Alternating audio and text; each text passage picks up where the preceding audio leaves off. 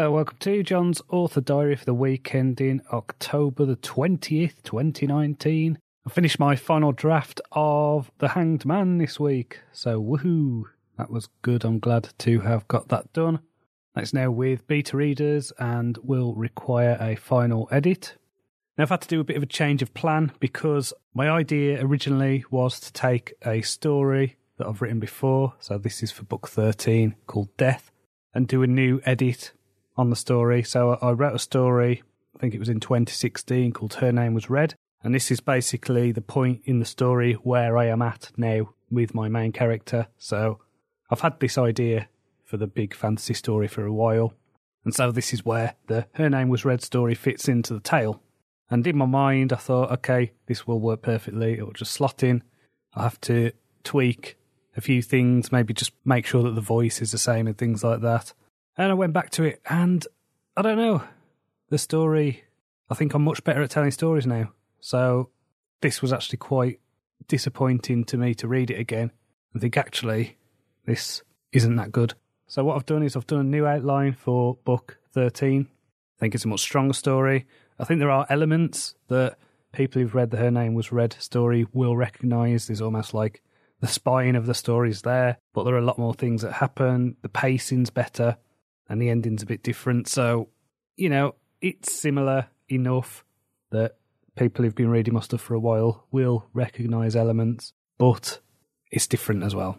So I will start writing that the week after next. So this next week is half-term holidays.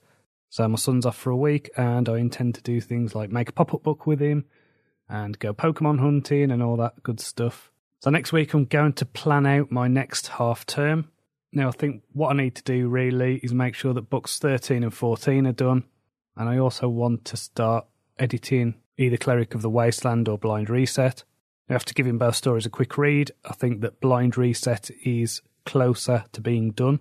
So the chances are I will probably start working on that. But I need to get these two rest of the year's episodes out for Ravenglass Chronicles. So book 12 is going to be my November release. And because of Christmas, I'm probably just going to stick book 13 out early January.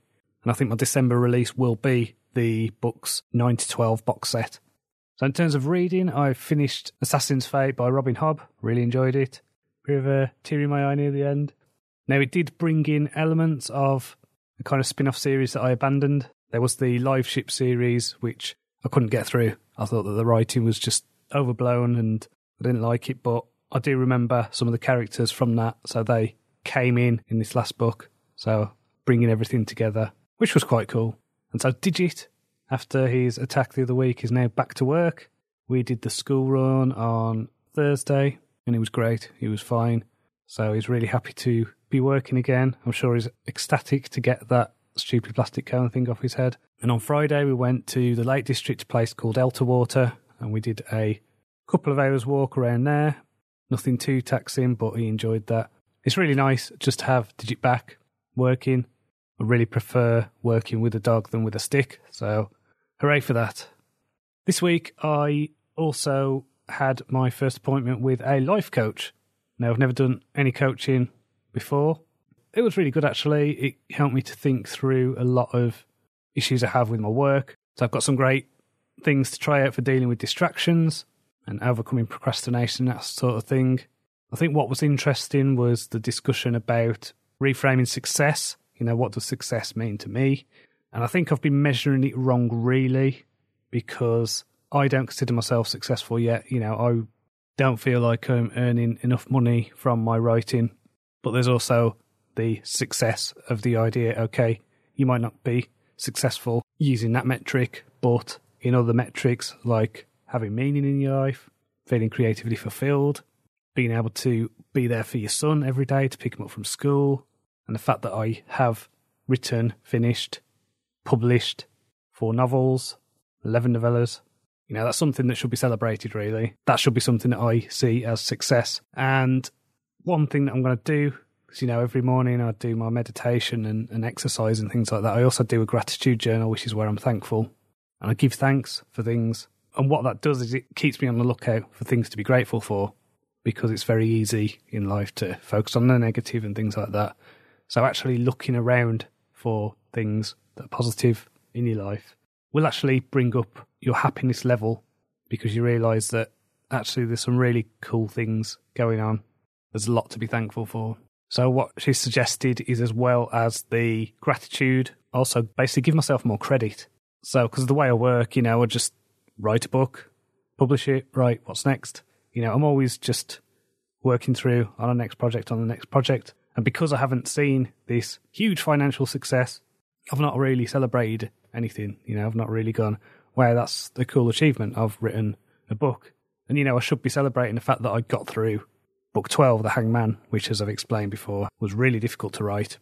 And so I should be celebrating that. I should be giving myself credit for mental strength and for being able to not let that derail me and things like that. So, I need to do that. I need to work out how to do that.